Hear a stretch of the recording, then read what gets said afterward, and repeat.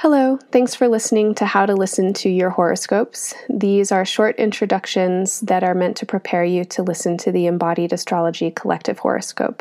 You can listen to these intros as many times as you need, and in them you'll hear how to listen for your sun sign or your rising sign to the collective horoscope, which explains the astrology of the moment as it's happening here on Earth for all of us together.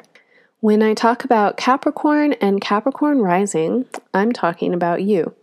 This is your identity and sense of self, and sometimes your appearance. When I talk about Aquarius, I'm talking about your self-esteem and self-worth, your values, value systems, and anything that you think is worthy or valuable, such as your finances or assets. When I talk about Pisces, I'm talking about your mind and your communication style and how your mind and communication style have developed. This means your early cognitive development and education, as well as the environments and the people that are around you daily and that continue to socialize you and condition your mind and communication habits.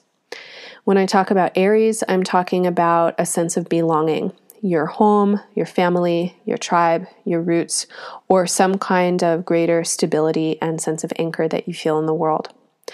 When I talk about Taurus, I'm talking about your creative, playful, fun, expressive energy and activities. This can include sports, hobbies, art, performance, anything that's fun for you to be doing, as well as your playmates, the people who you want to be doing that fun stuff with. And this also includes children, your children, other kids you're hanging out with, and your inner child. When I talk about Gemini, I'm talking about your day-to-day mundane existence and how you need to function and apply yourself and basically make yourself useful so that your life can continue. Your jobs, your chores, the tasks that you need to do, whether or not you're paid, whether or not you like them, but because you're responsible to them. And this also means your body, so it's your physical health and your pets. When I talk about Cancer, I'm talking about important other people. These are people who you need to maintain relationship with by necessity. These people are often your partners, your life partners and spouses, important friends or business partners, other collaborators, as well as people who you may not like very much, but for whatever reason, you have to get along with them. When I talk about Leo, I'm talking about the feelings that you have with other people that are binding and entwining and enmeshing. So this often comes up with things that we share with other people, if there's shared finances, if there's shared information such as secrets or things that need to be kept private, if there are experiences that have been shared that are hard to talk about. Basically, this is intimacy and vulnerability and shadow.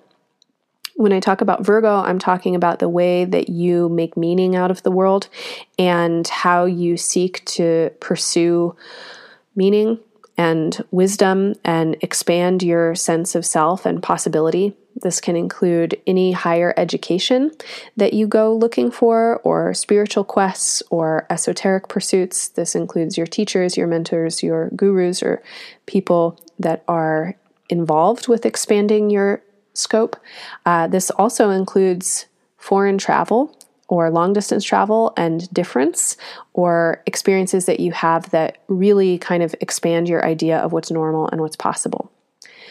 When I talk about Libra, I'm talking about your public image, and for many people, this means their career or their vocation, basically who you are in the world and who you want to be or what you're trying to achieve.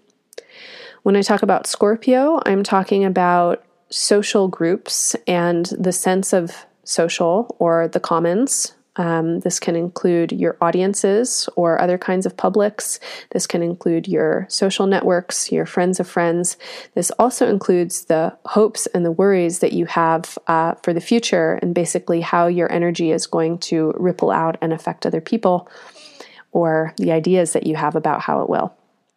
When I talk about Sagittarius, I'm talking about everything that is unseen and unknown.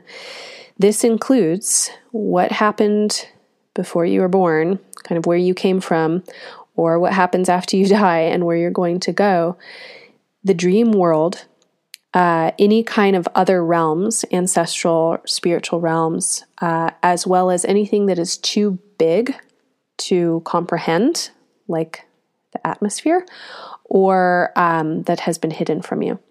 So now as you listen to the collective horoscope, listen when I talk about the signs, and what I'm talking about you can apply to the areas of life that I've outlined for you with the signs in relationship. I hope you enjoy.